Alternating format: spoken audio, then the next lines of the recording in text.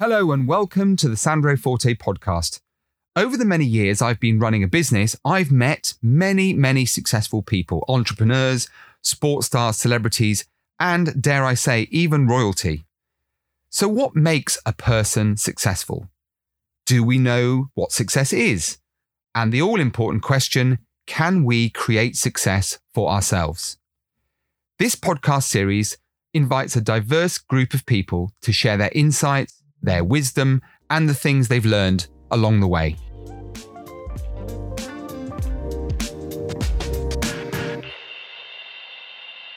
I'm joined today by Anita Brightley-Hodges, a fantastic role model for women in business and a shining example of compassion through the fundraising efforts that she's made and done over a number of charities over many years.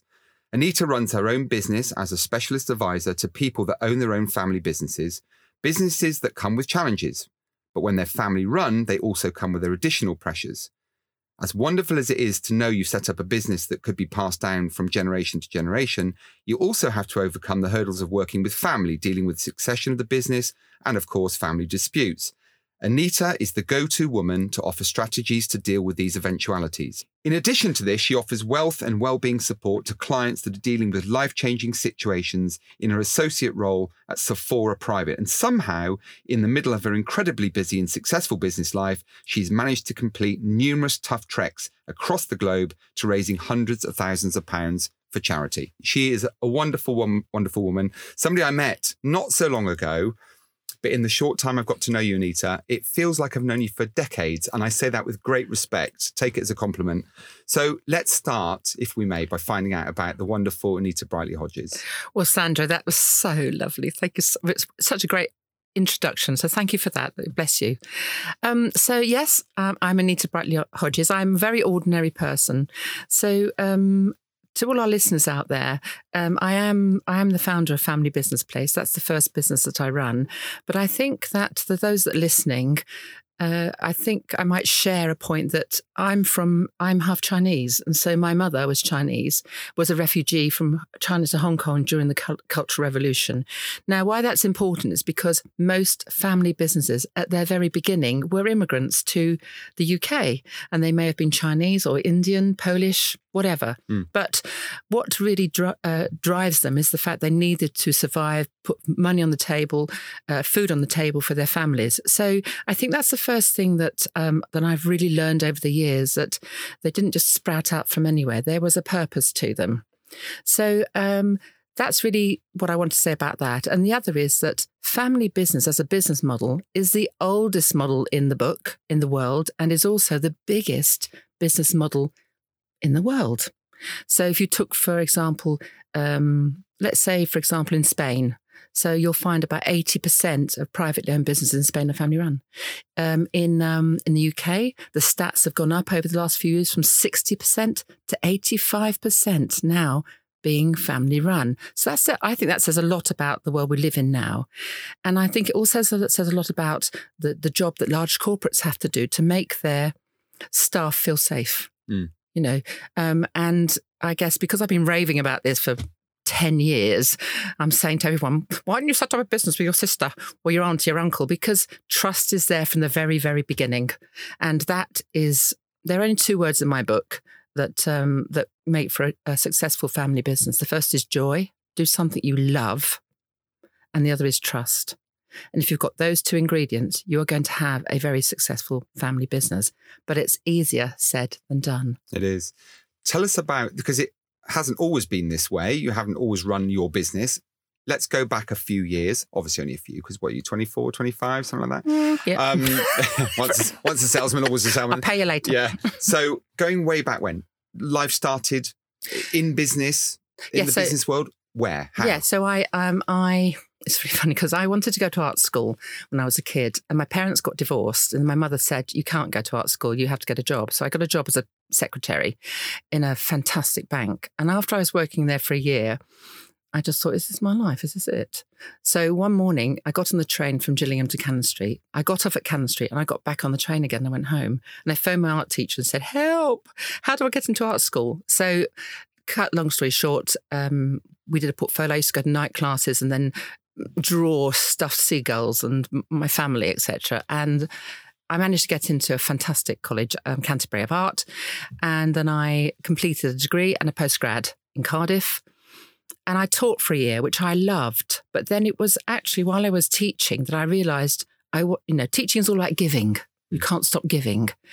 And I had an art student in sort of the potager of the art college that wasn't taken seriously. I remember going to paper factories and saying, I'm a teacher in an art college. We haven't got any paper. Can you give me some paper? And my husband, Stephen, I'd say, Steve, can you make me some lino screens? So we did everything ourselves, which is ridiculous, really. But I realised afterwards that I wanted to do something for myself. So I managed to get a very good job in a publishing company in London. I'd never been to Soho before, so it was quite a sort of a thing for me, really. Then I realised, actually, what was all the big deal about walking through Raymond's Review Bar there? And I thought, is that Soho then?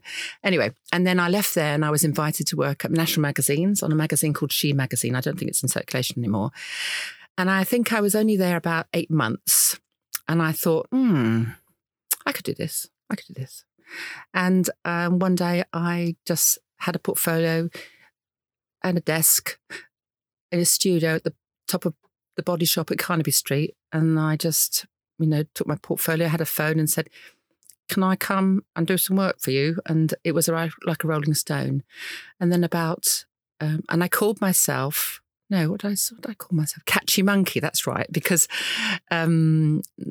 there's a phrase, catchy monkey, softly, catchy monkey. Yeah. And I remember when I met my first business partner, he said, you must be joking. I'm not going to pick the phone up and say, that's a stupid name. So he came up with a name called Still Waters Run Deep, which means, as you know, you're like a swan on the water and then you're paddling like mad to keep up. And so that was really our first business together, which I adored. And then after about 3 years, I set up on my own. Just really blessed. I worked all over the world. So I've worked with the best companies around the globe. So I was always on a plane, either in New York or Malaysia or Australia, Portugal. And I had a very fantastic break with Sony at the time. And I did all their internal communications for Europe. So I was very blessed. And then in 2008, I lost everything. I mean, everything. And to anyone that's listening that's ever lost a business, they would know how that feels, but I can't describe it really. Probably the worst time of my life. I didn't know what to do. I won't go into that now because no, I'm looking forward now. And I thought, I can get a job. And I just felt quite sick about the thought of getting a job.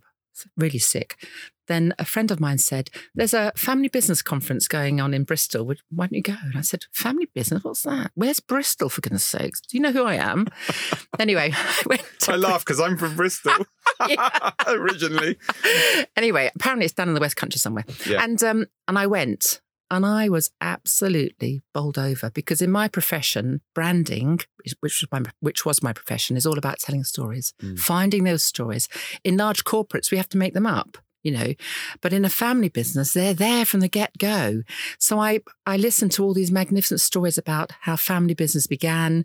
Some had tears in their eyes because terrible travesties and adversity, others joyful. And I came away from there thinking, who's looking after these people? Where do they go to? Who do they talk to? Because you can't show your dirty linen in front of anyone else. So it's always Chatham House rules.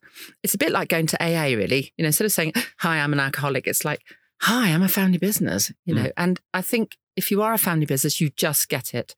So we held our first conference. I just decided I would just go for it. I don't know why, because entrepreneurs always do things when everyone's going left, they're going right. And I thought, what the hell am I doing?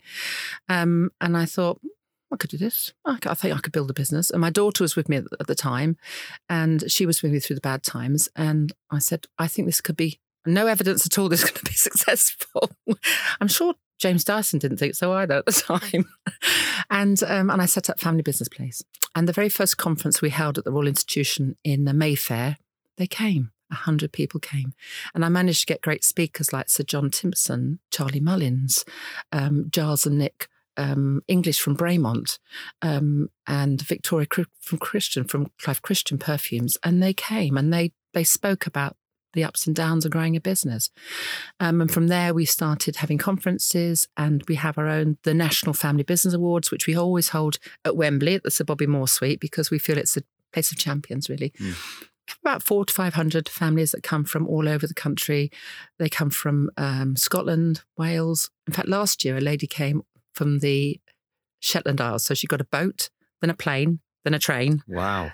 That's amazing. So I thought that was a wonderful testament to the hard work of my team and my daughter and my family. So in my family business, my eldest daughter, Amalia, is the managing director. So succession has happened in ours. And my youngest daughter she is head of design and marketing. And my son-in-law is our photographer and videographer. So I think what's unique about us in our space is the fact that we are a family business living it. And I retrained with the Family Firm Institute. So I hold an advanced certificate in family firm advising. I'm also qualified as a mediator and in anger management. Goodness, I've learned so much about you already. We've only been speaking for about 6-7 minutes. Yeah. You've said so many things there. I'd just like to pick up on a couple of things. First of all, again, didn't know about your experience in 2008, Anita, but to what extent do people rely on evidence? You mentioned the word evidence. Is it the case in your experience that a lot of people wait for evidence before they do something? And is that what creates a lot of inertia in people? Because they want to know, they want surety that they are going to achieve a successful outcome before they do something. And is that what separates people like you who clearly picked themselves up off the floor and succeeded in spite of those feelings that you had at that time? I'm interested to know with your experience, because you've got a lot. I mean, one of the things I noticed about you when we first met was, and I hope this doesn't embarrass you when I say this, but just a wonderful, warm, engaging personality. I'd like to know where that comes from as well, and to what extent that helps you in business, because I think that's something else that people struggle with. So really, I think 2 questions there. One is, to what extent should we forget about the evidence that we need and just go for it? That's number one. And the second thing is, to what extent does personality help you in growing your business? Okay, if I can answer both of those. I regard myself as an entrepreneur. And in family businesses, the first generation was an entrepreneur, and they may have been great at, I don't know, mending cars, or they might have been great at fiddling about with electrics, or they might have been great as a painter or whatever it is. So they're an entrepreneur, but there are no guarantees. But you do know, let me see now, because this has come up recently, because I do a lot of coaching with 16 plus kids. And instead of talking through the school regime, which is all about going up, up, up, up, because these kids are lost, we talk about, if you could wave a magic wand, what would you love to do? And of course, most of them they only know what they know from their parents or the TV or something. And we could start at astronaut, I don't know. But I think all entrepreneurs have a deep belief that they can do something better than anybody else. And they need to have customers and clients. So you'll find all entrepreneurs have a wonderful personality, because you need to engage. You need someone because you haven't got any evidence. So you need someone to say, I believe you. And in fact, I'll pay you some money. And then it works. And it's like a rolling stone, really. Yeah. And I think that with that comes confidence. And then because most of us that are entrepreneurs, we suffer from something called the imposter syndrome. Yeah. 20 years later, we still think we're going to be found out. 20 years and I'm still doing this, and I'm traveling around the world and getting paid for it. My daughter, on the other hand, is second generation. She has none of that. She has no imposter syndrome, because her generation, the millennials, it's a completely different thing. Yeah. So I think if you're an entrepreneur, you feel it in your gut, you feel it in your head, and you feel it in your heart. And no matter what anyone says, because everyone will say it will fail. They did with me, why are you doing that? Good, And I think that when you have an idea, all I would say is just got to go with it. Go with your gut. We live once. We live once.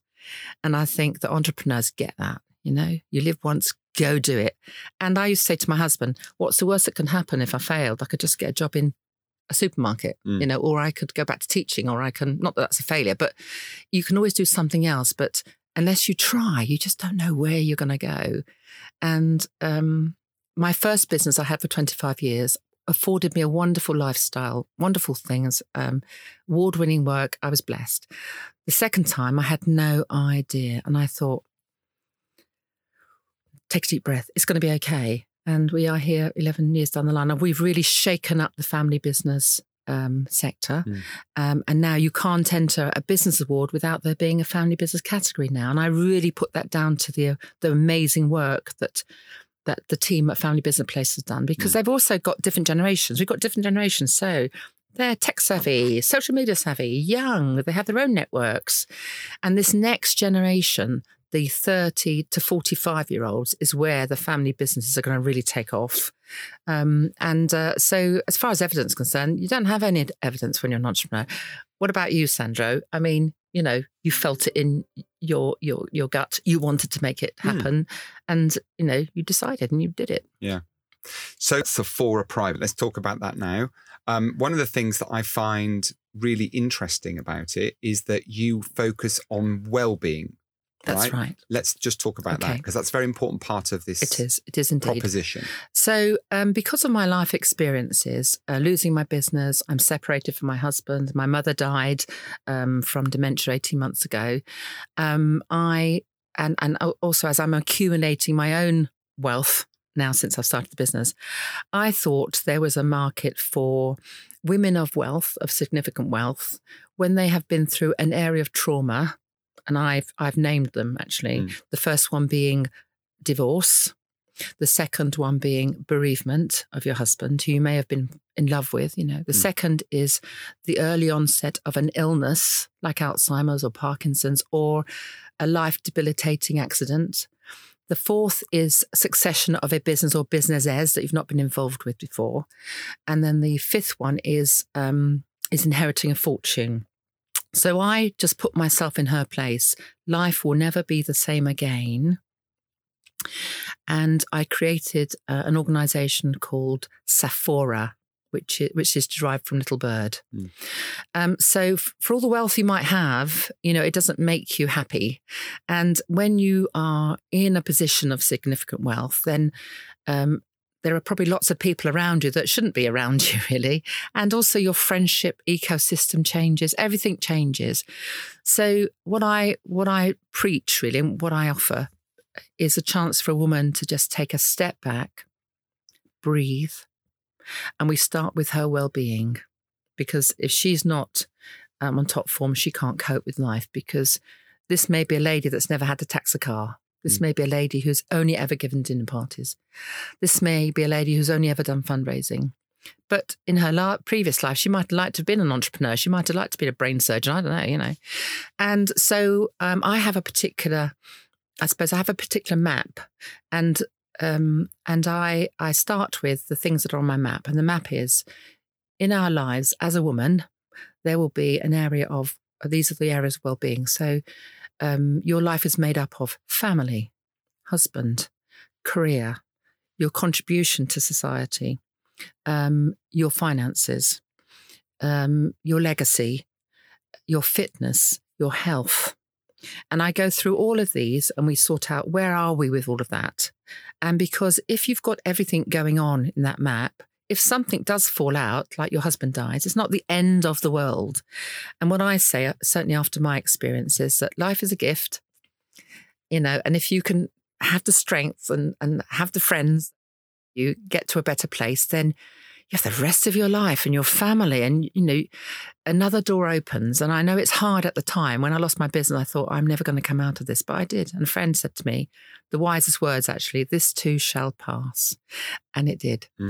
And so well-being is really, really important. So I don't know, your husband may have gone off with a piece of skirt 40 years younger than you. Come on, we can do something about that. Your confidence is on the floor. We can do something about that. You've let your fitness go but now, you need a re-energized body. Let's do something about that. Men are very used to leaving legacies, and women aren't. Because I think a lot of women don't feel they've done anything, achieved anything in their lives where it might be a legacy. And I think that is so important for your family, your children particularly, and as a woman, as a role model.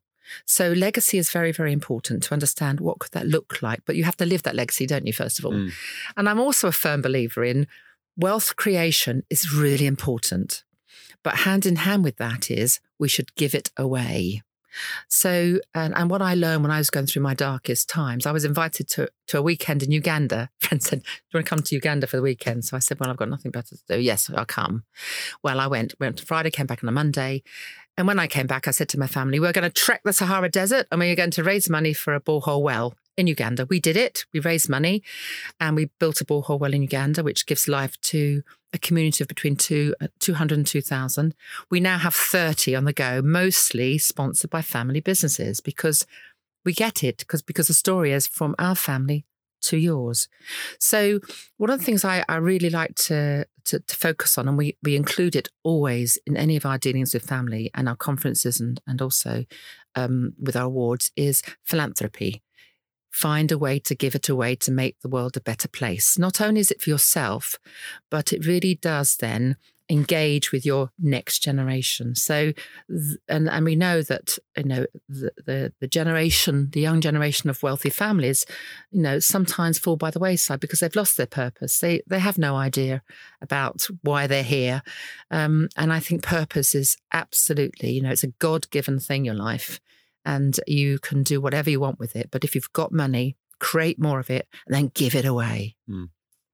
Wow. I'm sitting here in awe, learning so much along the way. You mentioned trekking. You do loads of philanthropic work. You've got some beautiful tattoos work on your forearm. Tell us about those. I've never seen those before. Right. So I started off working with charities like Great Ormond Street Hospital. Then I swapped to Fields of Life, and now I work with Abigail's Footsteps and Alzheimer's Research UK, because my mother passed away with dementia 18 months ago. So my first tattoo is Machu Picchu. Mm-hmm. And I went because I'd never been not supported by anybody. I had my family, my work colleagues. And when you do a trek, you have to do it. It's your legs. You have to make sure you've got your hat. You make sure you've got your water, otherwise you die. And so Machu Picchu, then Namibia was amazing. Was it? Gorgeous in the desert. And Mount Elgon in Uganda, I crossed a really weird sort of space-like caldera, which was amazing. And then the Sahara Desert, which was great. Showering in the desert was wonderful. And sleeping under the stars was amazing.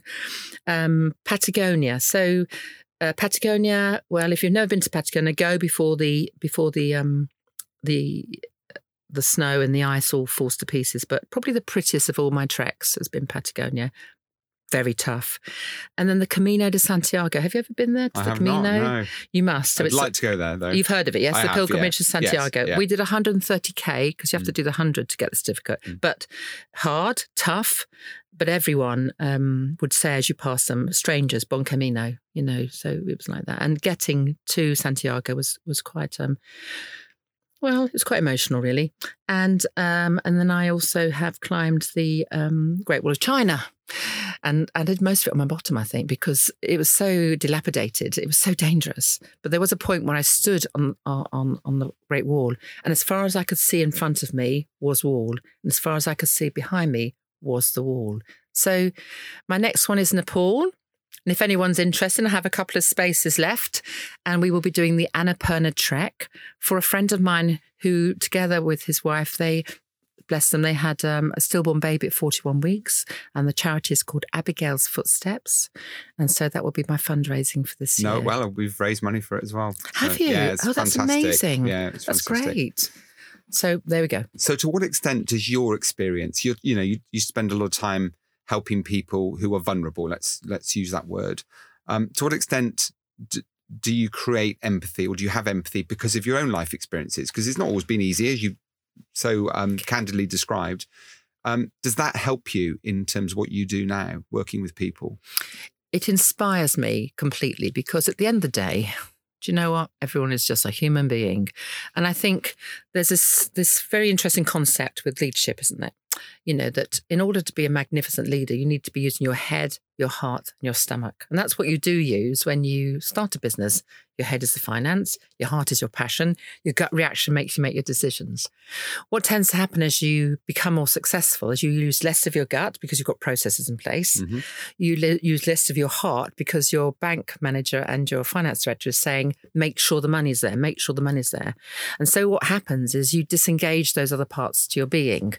And I think in a family business, we're much because they are on the whole much smaller, although some of them are huge, like the JCBs and Warburton's Bread and William Jackson Food, they're quite stonking great businesses, and the big car manufacturers were. But in the whole, most family businesses are small to medium size. But when I say medium size, we are talking about 50 million plus, So, yeah.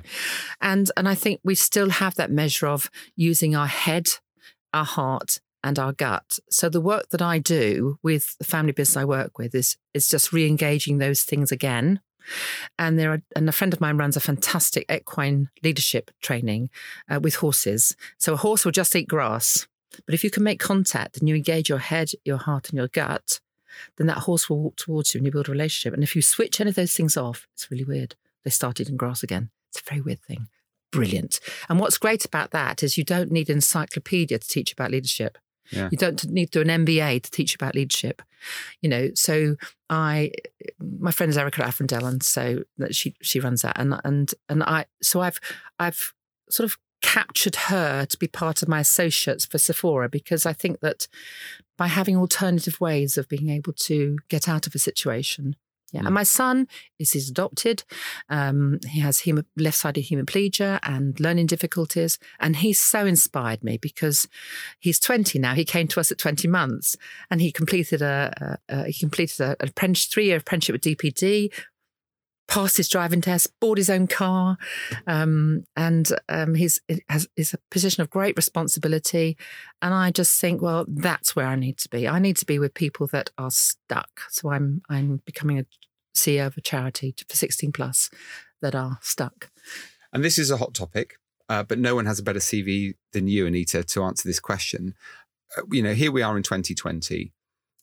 How much further do women have to go to, we talk about equality, but what do women need to do in your experience to kind of get to where women would ideally like to get to try and avoid some of those issues that create vulnerability because they've not been used to dealing with the finances and we've all been pigeonholed, haven't we, and taken on roles and responsibilities traditionally.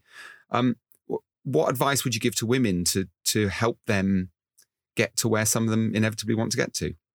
So that's a very good question. I think since the pill was actually the liberation for women. Okay. So that didn't happen to the 60s. Yeah. Okay.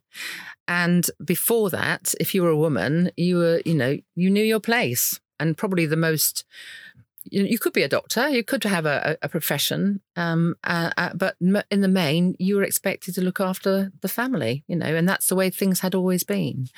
And then with the advent of the pill, then that just changed everything. But women are not equal pegging, and that's because we have babies.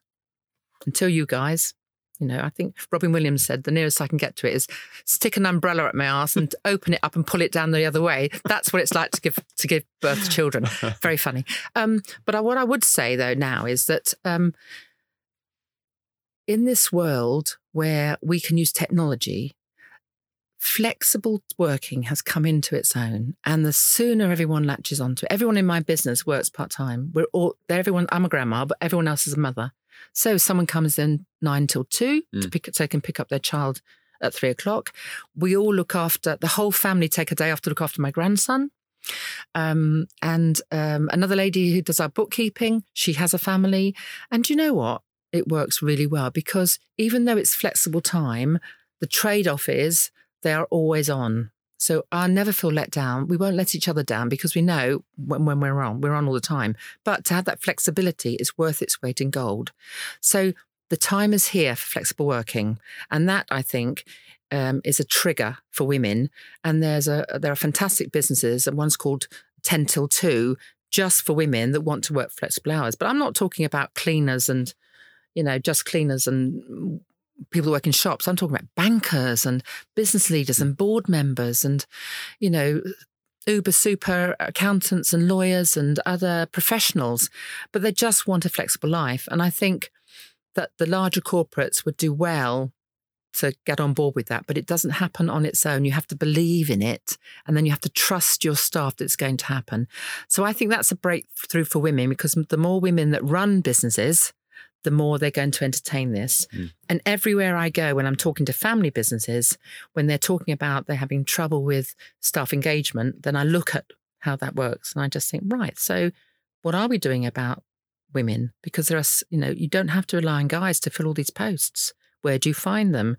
And so I think they are changing, but there's never going to be equality with women. All the time women have babies. That's the long and short of it, really. Yeah. But what we can do is every time we're asked to speak on a podcast, on the radio, on the TV, to stand up to go along to a lecture, to be in a school. Schools are always crying out for great people on their prize-giving days and certificates. Come and talk about what life is like. If you are asked, just say yes, and that you've made a difference.